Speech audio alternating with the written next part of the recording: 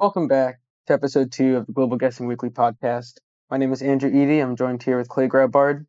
And you'll notice while we don't have a guest today, we do have some very interesting topics related to geopolitics and forecasting that we think you'll all be interested in. We're going to jump right into it. The first story that we're going to talk about is the recent report that came out today, released by the U.S. regarding Jamal Khashoggi's killing back in 2018 by, as the report alleges, the Crown Prince of Saudi Arabia, MBS. What were your thoughts on that? That was sort of a big deal today. Oh, huge deal. I mean, no one expected this coming out that the Crown Prince was behind the killing of Jamal Khashoggi. No, I I think know, plot twist. it's a big plot M. Night twist. No one, Shyamalan. no one saw this one coming. Nope. Um, yeah, I mean, what could be said about it, right? It took a few days longer than the media said it was for this report to come out because Biden wanted to talk to the king beforehand. It's something that we didn't know beforehand, right? It leaked during the last administration that the Crown Prince was behind it, and so it's just making it public. I think probably the biggest thing that I found not sort of surprising but noteworthy was that the Biden administration went out of their way to say that there wouldn't be any sanctions as a result of this report. And that it was, I believe they said, too complicated. I haven't read everything about the release of the report. I just remember hearing that in particular in the news, which I thought was quite noteworthy that, this damning report comes out that implicates the de facto leader of Saudi Arabia, even if the Biden administration wants to treat the king as the primary leader, and that there's sort of no repercussions besides sort of bad PR. That was my biggest takeaway as well, right? You have this report um, that's supposed to be, as you said, incredibly damning. The Crown Prince approved for these, trained assassins basically to go and kill this journalist. That is the antithesis of what America stands for, right? Free speech and speaking truth to power. Um, but there's no penalizing of MBS. And I think it was even said, in the report that there's no penalizing of MBS because the U.S. doesn't want to risk rupturing their relationship with Saudi Arabia. And as you mentioned, he spoke with the king before releasing the report. So this all sort of points to the fact that I think the report was released to show that Biden is different than Trump and that he's not going to stand by while Saudi Arabia commits atrocities. However, I think it also shows that the U.S. is very much the same United States that we were under Trump, and that, while maybe we say that these things matter to us, are we willing to act? And it I seems think like it's a little the bit time is different not than now. that, right? I think on one hand, right, Biden made a campaign promise where he said that he's going to hold Saudi Arabia accountable. So he can't just get into office and then hide the report.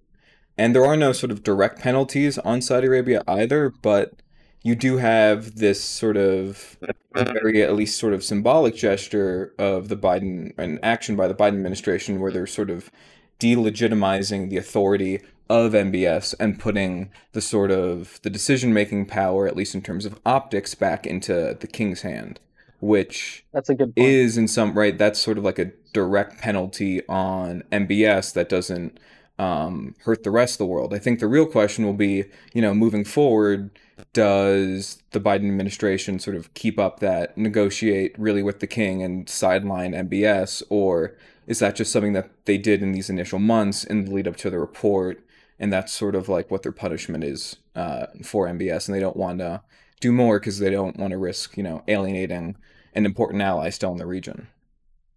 It's a great question, especially that last point, right? They're still a very important ally.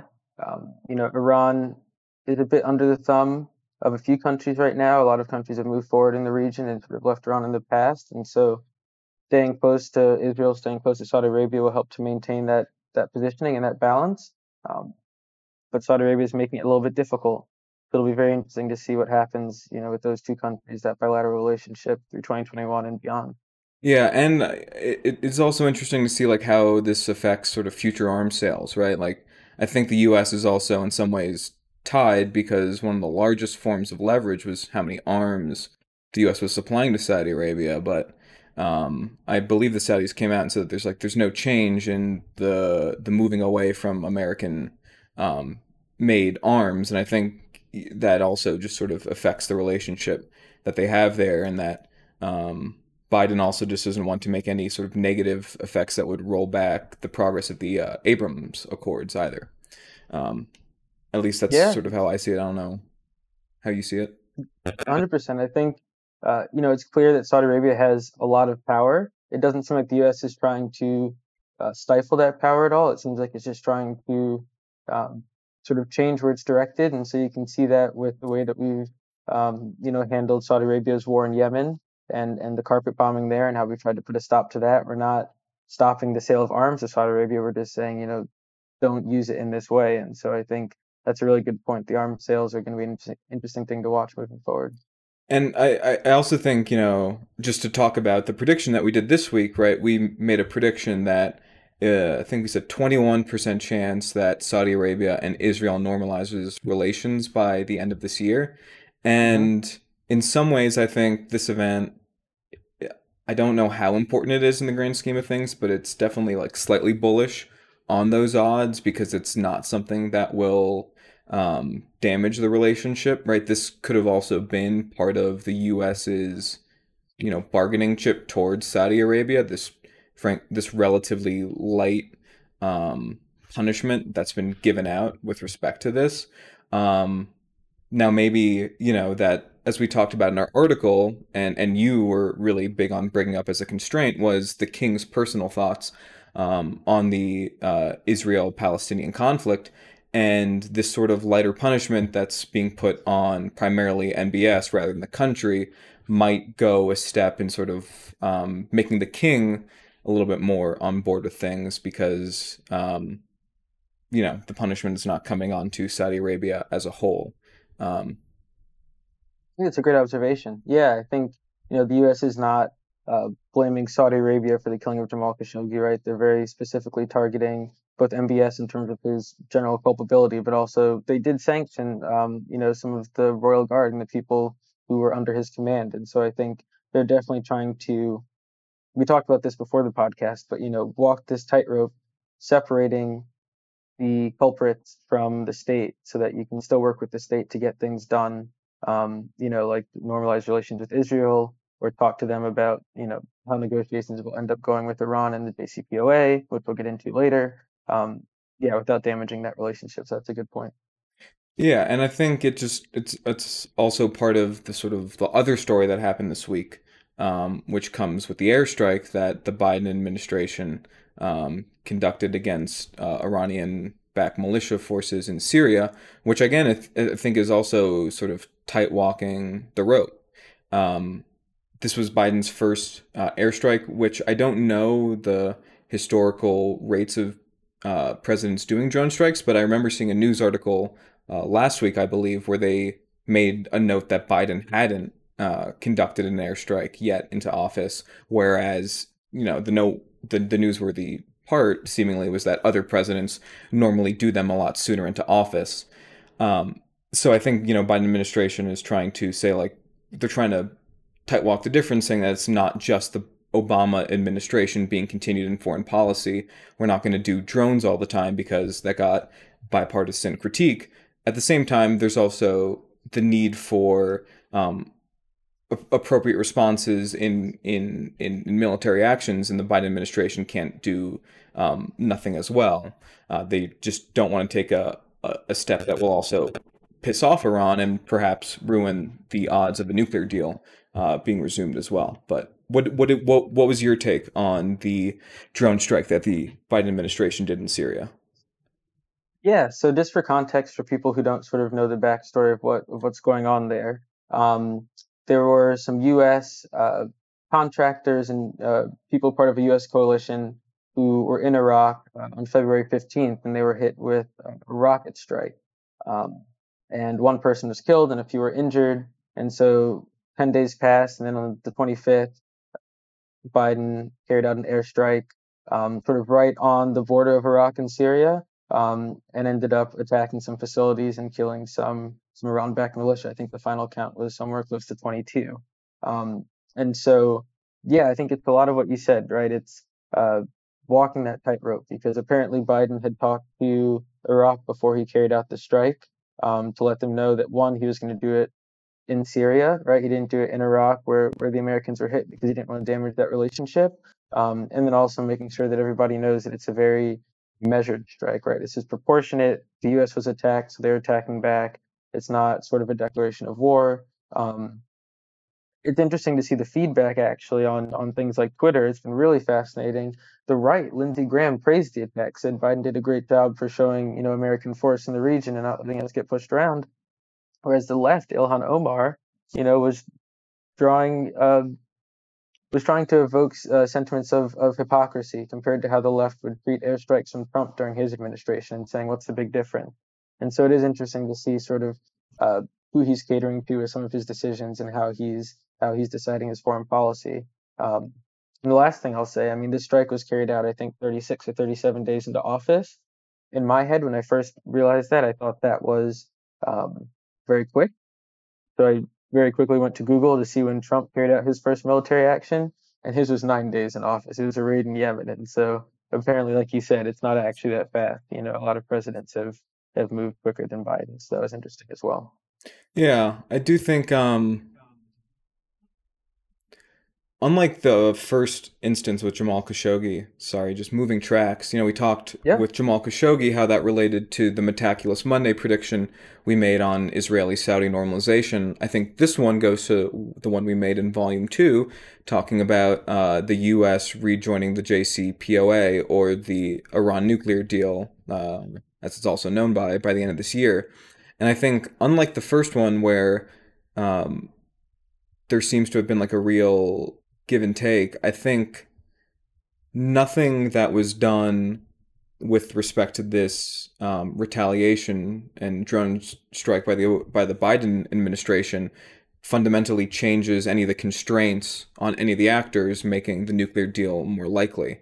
Um, do you feel the same way, or do you think that the fact that the Biden administration was willing to make a definitively moderate response? I mean, killing 22 individuals we can is certainly not moderate from a certain perspective, but in comparison to the last administration and in comparison to predecessors with the rate of drone strikes, this is definitely more moderate military action.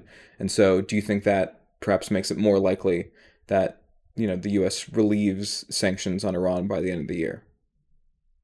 I think I agree that it doesn't really change the constraints, and if anything, I think both sort of the airstrike, that we're talking about with the Iranian-backed militia, and also what we were talking about with the sanctions on Saudi Arabia, I think they both might even hurt the chances of the U.S. rejoining the JCPOA this year. I think, carrying out a drone strike on Iranian-backed militia, obviously the government probably can't outwardly say that they were supported by the Iranian government, but I mean that definitely can't help negotiations.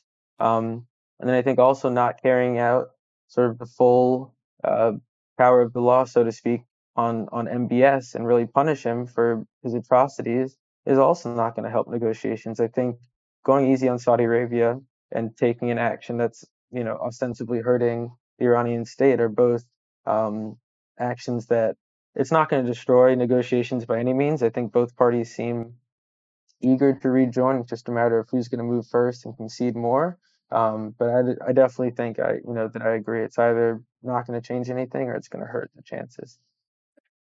And how significant do you think it would hurt the chances, right? Because I'm pretty confident in the relatively neutral impact. But in your mind, like, could this actually, if I want to just take that back real quick, um, Hmm. the killing of 22, I mean, they're Iranian-backed forces, not Iranians, if I'm not mistaken. Correct. Yeah, no, they Um, weren't from there. yeah, so I think that definitely blunts the effect it'll have definitively, but it also does come during an election year. Um, in Iran. And so any sort of drone strike, we were talking about how these next few months are the most likely where anything will happen because sanctions relief would be a huge boost to the Iranian economy and therefore be a boost for the moderates in the upcoming election. And so if we were to see action, we feel it's either going to happen now or if the moderates were to win pretty handily in the upcoming election. And this event might just make it politically less likely for um, the president of Iran to, take those steps to to rejoining the JCPOA without the U.S. moving first. So actually, I think I could see how it could be a negative impact. Yeah, and I think, as you said, with the election coming up, obviously you want to curry favor with your populace, and I think um, cozying up with the U.S. after they carry out a strike on, as you said, they're not Iranian soldiers, but you know, understandably, they're soldiers backed by the Iranian government carrying out sort of Iranian interests. You know, the populace would not be happy with, in response to those people being killed, Iran saying, "All right, well, let's cozy up to the U.S. and rejoin this deal." So I agree. I think politically, domestically, and internationally, it's probably not looking likely, at least in the foreseeable future. But if you let's leave a little final update. Let's look at both stories and say positive, neutral, or negative impact on the likelihood. So let's first do the Jamal Khashoggi report and Israeli-Saudi relations by the end of 2021. We originally said 21% chance. My initial view on it is neutral with maybe a slight positive increase. You? A slight positive increases in it might be more likely that they'll rejoin Yeah, perhaps based on the 22 stories. or 23. Okay, I think I'd probably say the inverse. So less likely, but not by a lot either. I think with Khashoggi, what the U.S. did was not a positive movement towards Iran, but it also wasn't unexpected. I think any state looking at the international system can understand why the U.S. did what they did. So I don't think it's going to hurt negotiations that much.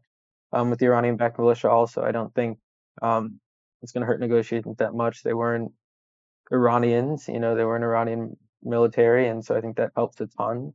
I think that's also the reason why states tend to use these sort of paramilitary forces, and so that they're not forced into action if something happens to them, um, geopolitically. So I think I agree uh, Yeah, and in then on terms the of not Iranian not a one, big swing. yeah, for Iranian one, I would say it's a wash personally. I wouldn't move it from. I think we gave that one 20%. I would I would personally stick there just because I think the fact that, as you were saying, the foreign backed troops, I just think it won't have a significant enough effect.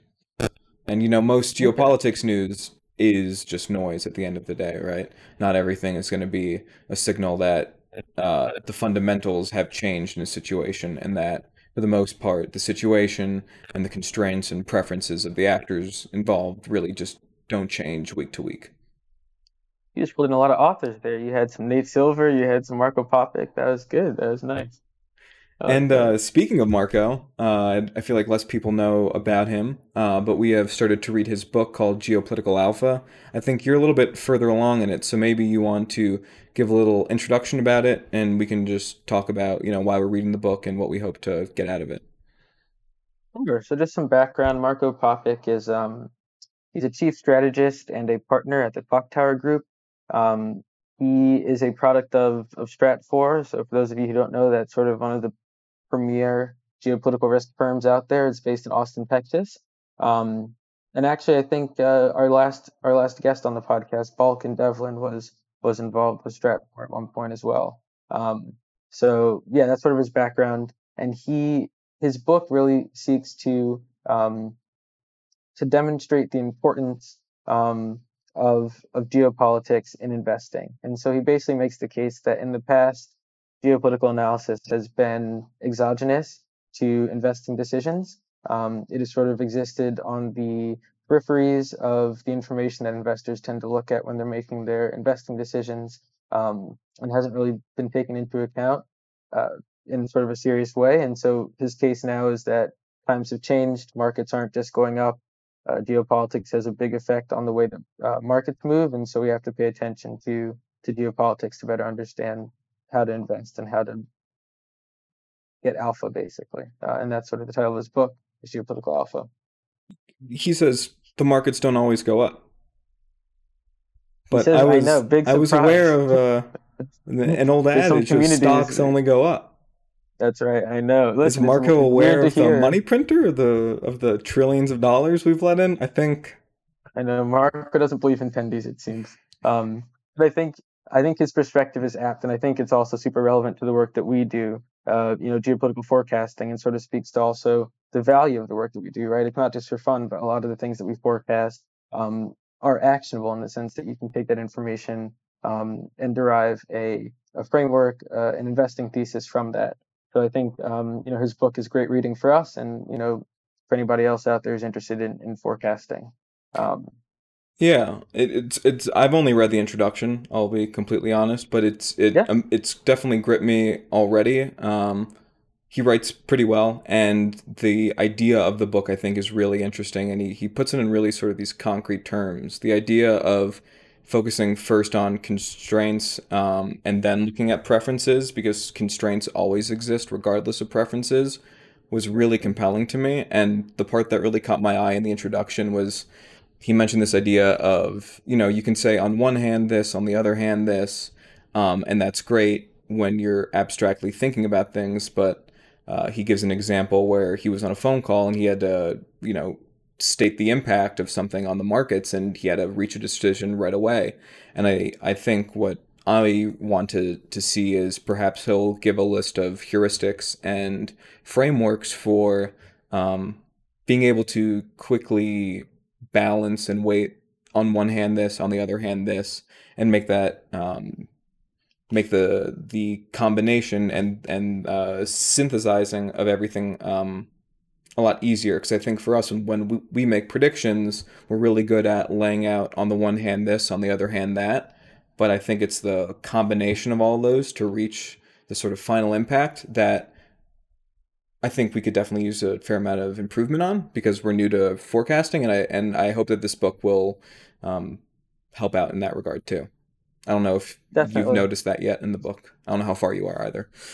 Yeah, no, definitely. And I think, we talked about constraints. If you've read our last two Metaculous Mondays, constraints come into play and in the way that we approach our forecasts. And I think, he uses constraints sort of at a very macro level to talk about the relationship between geopolitics and economics, right? He says, um, we like to think about uh, the market movers and the Fed and these people that are changing interest rates, and that's all well and good.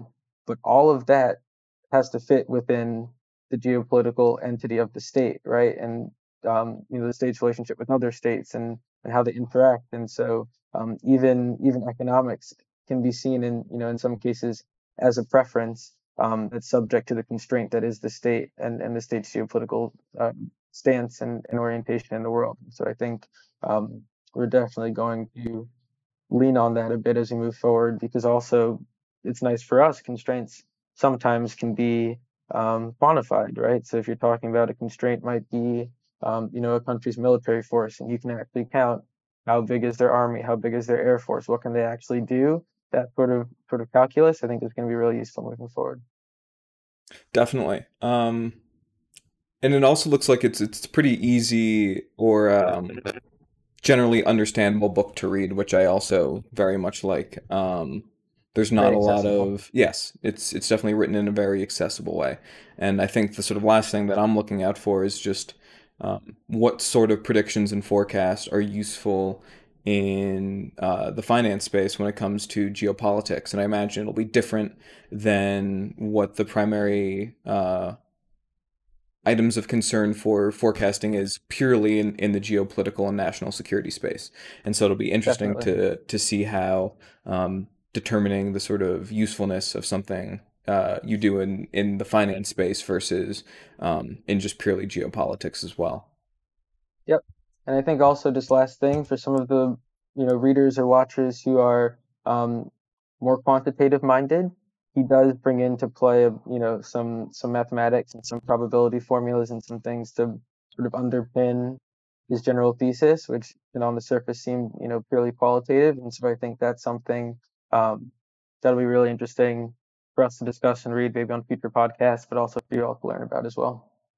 Yeah, we could, have a little whiteboard and even put the formulas up too. Be fun. That's right. Yeah, just go through it. Yeah. And it's nice because first he'll explain what his framework is, and then he'll put it into quantitative terms. And so when you're looking at the equation, be able to map it back to what he was saying, in the chapter prior. And so, as he said, it's all very readable, accessible, and very informative as well. Well, I can't wait to keep reading it, and we'll hopefully in a podcast episode or two come back with our final thoughts on the book and what we took away from it. Um, And hopefully in the podcast 5 or 6, we'll come back with Marco himself. well, that would be an exciting global guessing weekly podcast episode. Yes, it We'll would. have to save it Everybody. for the milestone of 5 or 10. Exactly. Exactly. It'd be a big one. It can't be an episode 4 thing though. No, absolutely not. Although the That won't guest that happen. we'll have on episode 4 will be phenomenal and should feel very happy to be on episode 4. We did not That's mean right. to talk bad about episode 4 at all. In fact, I'm most excited about episode 4 of the Global Guessing Weekly podcast, Oh, frankly. here's a shuffle. Here's a shuffle to dig yourself out of this one. And so moving right along, one of the things that Andrew and I want to do on the Global Guessing Weekly podcast, not every week, but most weeks, is make a live prediction on the website Metaculous. And so that is what we're going to do right now. We have not picked the question because we don't want to think about the question beforehand. Right. And I think we're only going to give this about 5-6 minutes of deliberation from finding the question to answering the question, which means we're probably going to suffer on our score. But that's okay, because it's for the podcast. So we're going to And if go. you've read if you've read our interview with Regina Joseph or watched our interview with Balkan Devlin, we've done a similar exercise where, at the end of the interviews, we'll ask them to make some on-the-spot predictions. Granted, we're giving ourselves a bit more time than whatever we gave them, 30 10 seconds or a seconds, minute. 5 seconds, I think. Exactly. So now I feel bad. But I think it is a useful skill as a forecaster to test yourself, not just doing these sort of long-form, really thoughtful predictions, but also testing your intuition and just trying to understand how to approach a question. So, All right. yes, it's perfect. So now we have it open, and the podcast is now showing my browser. And so we are and Yep. Andrew, can you see it as well? I can. I also have a window as Phenomenal well. technology. All right. Um, let's see. Which of these look it? When will North Korea have a McDonald's? The best one. We should just No. do that one now. Wow, we are very out of whack for the nuclear deal versus the community. It'll be interesting to see how this one pans out. Be very interesting. I Yeah, I think, think what's interesting about crowd forecasting is that I think oftentimes when people see, oh, it's at 55%, a prediction might be at 55%. I can't make a prediction that's so far from that, or else, it's definitely wrong. So there tends to be this, it's not confirmation bias, but just this, approach to forecasting that can become a bit um, unempirical, yeah, and I think, for lack of one a thing better that we term. should do is, as Balkan was saying, when how he tries to look at whether or not the community is correct, is try to argue the community standpoint and prediction. And I think perhaps if we continue to see this gap between us and the community, is look back at the Iran nuclear deal and try to argue from the median of 57% and see if we can get to it. Yeah, But I'll just go back to searching for a question. I kind of like the North Korea nuclear missile one, just because we have a pretty clear sure. base rate of, because North Korea likes to shoot off missiles. Um, it's one That they thing that they do. like doing. Yeah, let's pull that one up. So what is Okay. the, The you show the question watchers is, what will the, North Korea launch another intercontinental ballistic missile before 2022? This question will resolve positively if a missile with a range of more than 5.5 thousand kilometers, capable of hosting a nuclear warhead, is launched by the North Korean government. Now, the missile has to be capable of. Haven't none of their missiles made it very far? yeah, I think the missiles haven't made it very far. I'm also not sure when the last time they tested a missile was. I know there were two tests, I think, in 2017. I'm not sure if they've done one since. Probably not in 2020. Not that COVID really has anything to do with nuclear tests. I just didn't hear Let's anything see. about it. North Korea nuclear test by year. Or, no, missile tests. Yeah, ICBMs. List of North Korean missile tests. Oh, apparently they did a series of short-range missiles in March, marking its first missile test in 2020. March 2020, yeah, but that was short range with an operational range of 240 kilometers. Short term, short term. And it looks like that followed threats in January of that year, 2020, to resume nuclear and ICBM testing. So it might have just been, a move to try and make their threat more credible. and not actually, a sign of intent that they're doing anything too dangerous. Now, let's see. North Korea developed nuclear missile programs, and I'm reading the top comment on Metaculus here. Mhm. Um, just for people that are only listening to audio, Oh, that's it's a smart. report from the UN. North Korea maintained and developed its nuclear and ballistic missile programs throughout 2020 in violation of international sanctions, helping fund them with some $300 million. In the past year, North Korea displayed new short range, medium range submarine launch and intercontinental ballistic missile systems at military parades. It is highly likely that a nuclear device could be mounted onto long range, medium range, and short range ballistic missiles. Hmm. The member state, however, stated it was uncertain whether North Korea had developed ballistic missiles resistant to the heat generated during re entry. My initial feeling is that as bad as he was of a president, in my personal opinion, Donald Trump did warm tensions with North Korea quite a bit. Again, going back to our last conversation with Dr. Balkan Devlin, he talked about how he got that prediction about a Trump and Kim meeting back in 20, I think 17 or 18, very wrong. He thought it wasn't going to happen, but in fact, it ended up happening. Um, so I think it's possible that, if what's the time horizon by 2022? By If Biden 2022. I think it would require a show of force from Biden um, to sort of spur that type of action.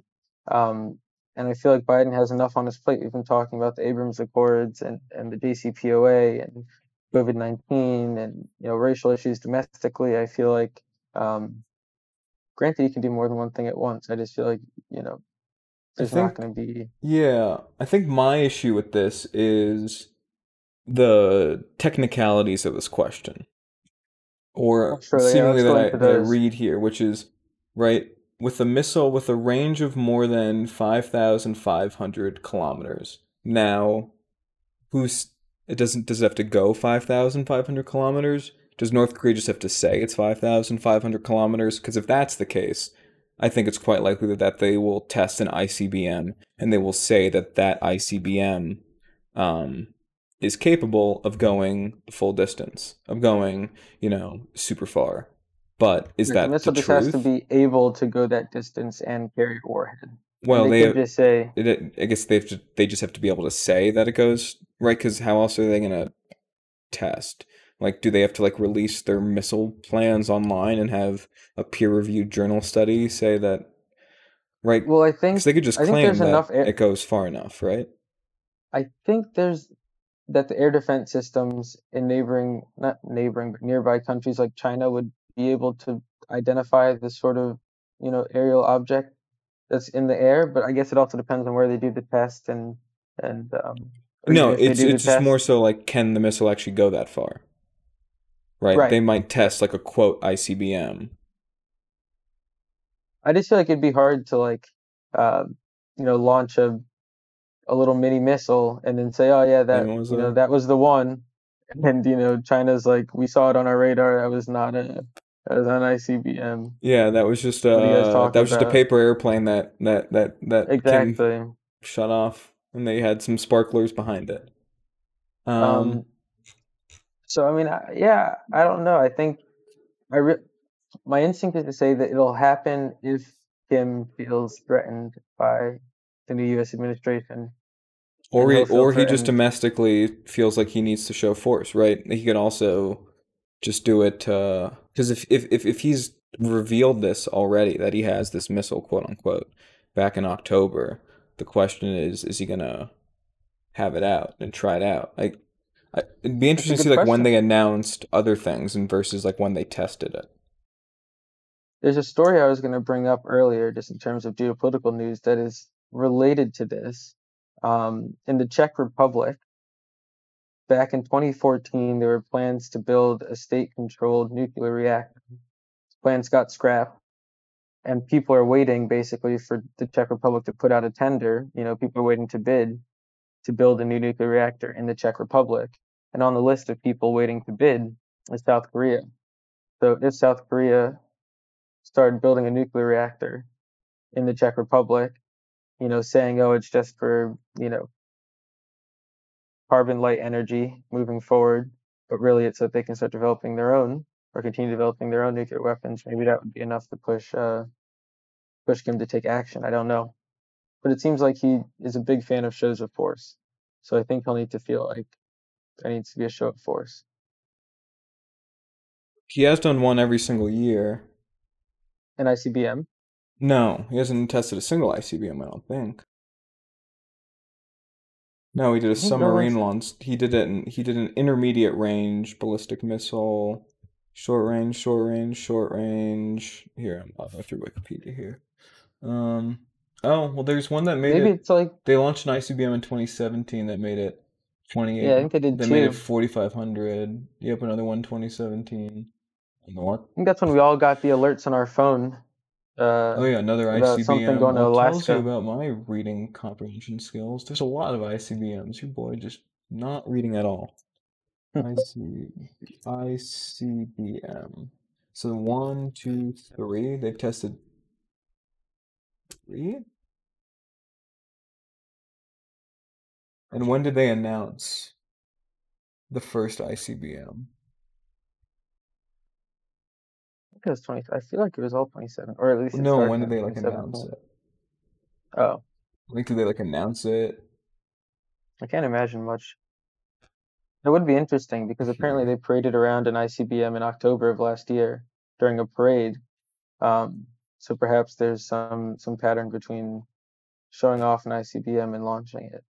Yeah, actually, there wasn't like a pre-announcement. It doesn't look like. And they did for this other one? Okay, so it's probably pretty likely. The one thing that is interesting is if you look here, let me so you can see it. But are they showing it Um, off so that they don't have to actually launch it? Is the question, I the think. community predictions, if you look at them, have become a little more bullish over time. Do you just want to describe what you're seeing for the Yeah, for the so if you look at the listeners? all-time ones, there's just a higher percentage of them that's say 70% plus. And right now there's just a few more that's in the 50% and below. In particular down below, there's looks like some two people or maybe three that have claimed the 20% probability. Um, Mm-hmm. Seems like there's actually a pretty steep drop off in terms of people's confidence yeah, in recently, you see early that? February. Yeah, in I early mean, it's February it nowhere went near from like it's still right. The bottom range was still lower in the past, but definitely has dipped down a bit. 75 to I guess 70% now, a 5% drop, and it looks like the course of a day. I'm not sure what happened on February 9th, was it? I feel like we've February 10th? definitely gone over our 5 minutes, so Start making a prediction. let's start making a prediction. Okay. Well, so I think we can start. How do you feel, just relative to where the community is right now? Do you feel like it's higher or lower than that 70%? Given that people have been trending a little, I would say like slightly below it, but not maybe like 66, like really like not much different, like two-thirds perhaps. Um, I I mean, agree it that could it's be a lower. coin flip, like 50-50. Could also reflect my confidence on my ability to predict this question as of right now. Because I think if you looked at, they revealed it in 2017, tested 2017, then no test 2018, 2019, 2020. Could they go big in 2021 with the new administration? I mean, I could buy that. I could also buy the fact they just they're not going to test it this year because of COVID, right? Still complicating things. The fact they only tested one missile at all in 2020. Um, I don't know. Yeah, I'm thinking lower as well. I think there's, a few constraints, COVID included, that maybe would make the chances of them testing one of these missiles less likely.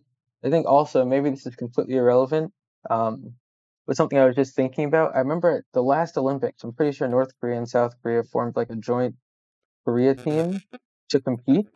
Um, there is an Olympics scheduled for this year, I'm curious as to whether or not, if it's not canceled, that plays any role in North Korea's decision to sort of antagonize the rest of the world, versus in this very trying time, try and come together, run back what they did last time in South Korea, um, you know, and not launch a missile. So I don't know, but I do agree lower. Um, you said 66, To 50, yeah. 66 to 50. That's a pretty decent range. I think I'm leaning more towards that coin toss likelihood, um, than being, probable. But I could get behind somewhere in the 55 to 60% range at the current time. 55 to 60. And I would probably, let's see what this So if you looks want to go to the like. higher range and go to 60, Well, no, I like that at 60. I mean, we are making points both ways, um, which is always a nice thing. I know it's not how you're supposed to do it, not good incentives. But I think that indicates, right, it's more likely than not that it happens. But at the same time, it is, we feel, a coin toss, at least. Right? It's a slightly weighted coin toss, is what we're saying, more or I think less. that's right. I think that's right because it's also what came to mind is like that earthquake logic where like if there's a place that hasn't had an earthquake or like a volcano eruption in a long time, maybe that's a sign that it's primed to have one.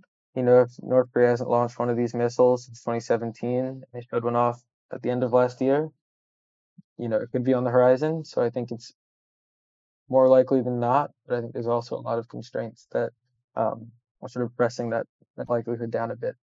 I do remember actually, so we're gonna go ahead and say the odds that North Korea launches an ICBM again before 2020 to be 60%. Um, 2022, yep. predict. Did that happen? Yeah, okay, we did. Oh, and we got the median down. That's us. I Sorry, do guys. think what's going to be interesting, is I remember reading a paper that there was some sort of machine learning algorithm, I believe, with newspapers in the region of North Korea that was able to be a good indicator of if North Korea was going to do a missile or nuclear test. And it'd be interesting to see if we could set up something like that to actually give ourselves a little bit more insight. Because if you're just listening to this podcast, this question closes before October 14th. So one of two things happen between now and October 14th. We can change our prediction if nothing happens, and if North Korea launches an ICBM, then the question resolves as is.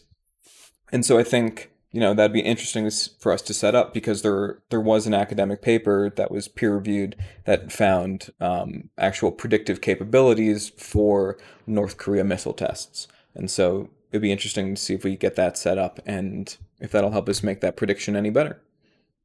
And it's funny because I think people typically associate North Korea with being unpredictable and having an irrational leader, and you can't predict what their actions are going to be. But apparently, with innovation and technology, maybe some of those things will become a bit clearer. So that's kind of cool. Yep.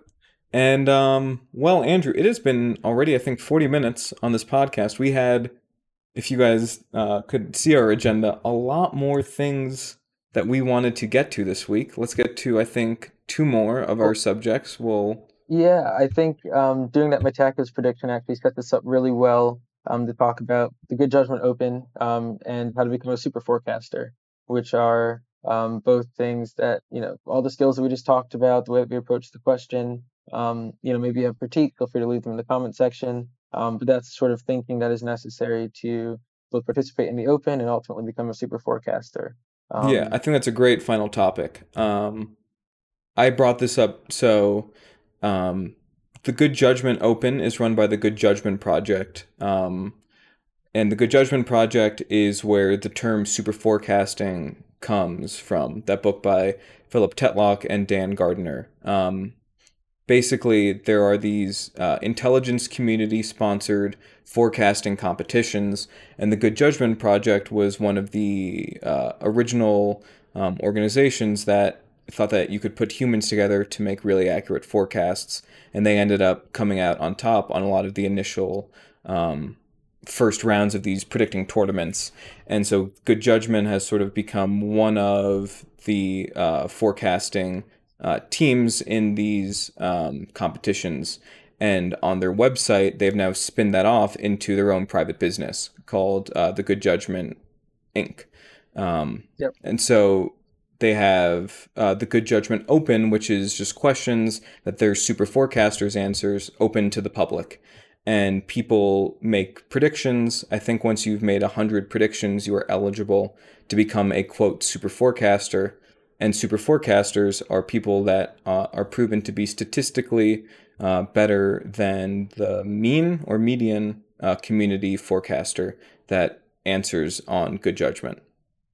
Right, Yeah, I Andrew? think that's right. I think you have to, as you said, have answered at least 100 of these questions to be eligible. I think then every fall they pick, as you said, people that outperform the community, the crowd consistently, and then you're basically invited to join, I think what they call like a pro super selection process, and that's like a 3 month trial. And should you do well during that trial, then yeah, you become a professional super forecaster, and all the sort of accolades and privileges that come along with that. I'm gonna plug you really quickly, Clay. The forecasting challenges on the Good Judgment Open, some of them are sponsored by different organizations or individuals. Two of the challenges are sponsored by Adam Grant, a professor at the University of Pennsylvania, and the University of Pennsylvania's Mac Institute. And the University of Pennsylvania is also home, I believe, to Philip Tetlock, and also they have a political risk lab. It's sort of a like a mecca for geopolitical risk in that sense, and that is also Clay's alma mater. So every time he speaks, just know that he's coming with that wise expertise and wisdom from Penn. So that's pretty cool. No, we don't have to talk about Penn. It's a fine university. It's a fine university. um, No, but all the yeah, professors at Penn are phenomenal, and they do some really great research there. there we go. Especially with good judgment. And I think what'll be good for us with answering questions for the Good Judgment Open that's on that website is not that we're going to become super forecasters, but that it creates like this sort of end goal that we can get to is trying to become, good enough that we are super forecasters. And to do that, I think we'll have to start, getting more methodical and better about how we do forecasts. And so what I mentioned to you is that like we should start timing our forecasts because I believe in super forecasting. Tetlock says that super forecasters spend 30, it's like 30 minutes to 4 hours. I honestly, it's somewhere in that range, which It's a seems big like a very range, probably large on the range. shorter side in Yeah, volume. maybe Yeah. 2 hours, but like for us, like some of our predictions can be longer than that. And so I think starting to time our predictions and getting more consistent about our approach and the time that we spend deliberating, I think will just help make us better forecasters. Um, so that's what I'm looking forward to about answering these questions. There is really sort of almost having it be like a more regimented practice of forecasting rather than things like the Metaculus Mondays or the election prediction series, or just like news interest forecast that we do that is a little bit more hobby-esque. This will sort of make it a little bit more principled in terms of how we do forecast if we want to actually become super forecasters. Yeah, a few things. Just for context, both of our past interviewees are both super forecasters with the Good Judgment Project. So if you're interested in knowing more about what those super forecasters are like or how they think about predictions, definitely check out those interviews. Um, but also, I think what you said is correct in terms of uh, timing the forecast, just because I sort of see forecasts almost like art, where you could spend forever working on a painting, and just by nature of spending forever, it might end up looking okay. That doesn't mean that the fundamental skills are there. I think if you time yourself, um, you know, use your intuition, rely on those skills as opposed to just time and iteration, that is a better test of if you're getting things right. And so I think, the same things apply to forecasting. I think you can spend a long time getting caught up in all the different variables that might be relevant to a question, and that'll take you forever and maybe make the prediction ultimately less accurate. Or you can time it, try and be regimented, and only include the absolutely pertinent things. Like the story you told about Marco Papic on the phone, where he had to come up with something very quickly, um, and that ultimately would be more beneficial. Yeah, and that is a good point. With it's kind of like we're going from a woodworker to a carpenter. It's taking it from art to something a little bit more practical of a Yep. of a creation. But Yeah, we'll still be interesting. artists on the side, and or actually probably it's the other way around. We'll mostly be Forecasted on the artists side. with our Metaculus Monday and other predictions, but we're gonna make progress on the Good Judgment Open too, um, That's right. and hopefully That's become right. super forecasters. But I think that's what everyone thinks, and not everyone can be super. So we'll see. And not everyone can be super. That's a great quote. That's a great quote. So the quote we want to Um, end it on, not everyone can be super. No, we have to end it positively. Everyone can become super. there we go. I like that. Everybody can just become not, super. just not gonna try. Just leave it on that. Um, yeah, I mean, do you have any other stories or anything else you wanted to bring up this week? Anything that's GameStop. lingering on your mind? Talk about GameStop. GameStop. Geopolitical I'm not implications sure. of that. You know, the U.S. stock exchange is just kind of a meme at this point. It's funny because Probably is as some much as geopolitical. GameStop seems like a meme, I think the ripple on effects might actually exist. I mean, you think about you were talking about the VIX, right? And the stock market crashing. I think with GameStop activity, AMC, people are losing confidence in the stock market. When people lose confidence in the stock market, they want to move their money into more stable investments. I just And a also mean lot like of the time, internationally, right? Like we're always like, oh yeah, Chinese financial technology and all of that's kind of, not as up to date, and that's probably true. But at the same time, the U.S. financial system is can apparently, if you are to believe what was said during the congressional hearings, quite possibly brought down by uh, a the store Redditor. that we all, sold our games to and made $5 for each copy. I mean, That's right. you know, We're finally it's getting our it's money's worth. GameStop, right? Like there's something to be said that um US the dollar is supposed to be a stable thing and everything is like great, but there was all these rumblings after 2008 about moving away from the dollar into a international reserve currency, and I mean that's a globalist wet dream, so it's definitely not going to happen. But things like that are happening right now, where financial markets can be destabilized by GameStop, is something that's probably not, the Biden administration would prefer not happening right now with everything else. No, it's definitely not ideal. And I agree. I do think we're probably going to see less. I'll categorize it as greed in the stock market. So less leveraging up companies, less ridiculously high PE ratios, less ridiculously shorted stock. And you're going to see more people investing in cyclicals and your GEs and your companies that you can really map the fundamentals to the stock price that aren't so inflated by a number of factors. So it'll be interesting to watch definitely this year. Or we'll be very wrong and everyone will put their money in CryptoKitties and uh, Dogecoin. Palantir and Neo, and the world will continue to be a complete mystery. It may. Listen, I feel for investors who at one point thought they had a grasp on what was going on and that they understood, securities analysis, and now they're looking at, Redditors, And they're looking at basically yep, they're looking at changing the whole rocket game. emojis and trying to think about what their strategy is. Yeah, trying to understand. And listen, it's tough when the other people don't exactly have a strategy. Um, so yeah, no, it'll be interesting to watch for sure. I'm excited for that. All right, everyone, that is episode 2 of the Global Guessing Weekly podcast. Find us over at globalguessing.com, Twitter at Global Guessing, Facebook at Global Guessing, and this is the real shocker, LinkedIn, also Global Guessing. Wow. There it is. My name is Clay. You can find me at Clay Graubart on Twitter, but no need. And co-host. Yeah, this is Andrew Eady. You can find me at Andrew J. Eady on Twitter. But again, no real need. Just keep it real casual at the end. Just really just knock it down a notch. It's great. Exactly. All right. All right. Anything Until else? next time. No, that's great. All right. And that's a wrap.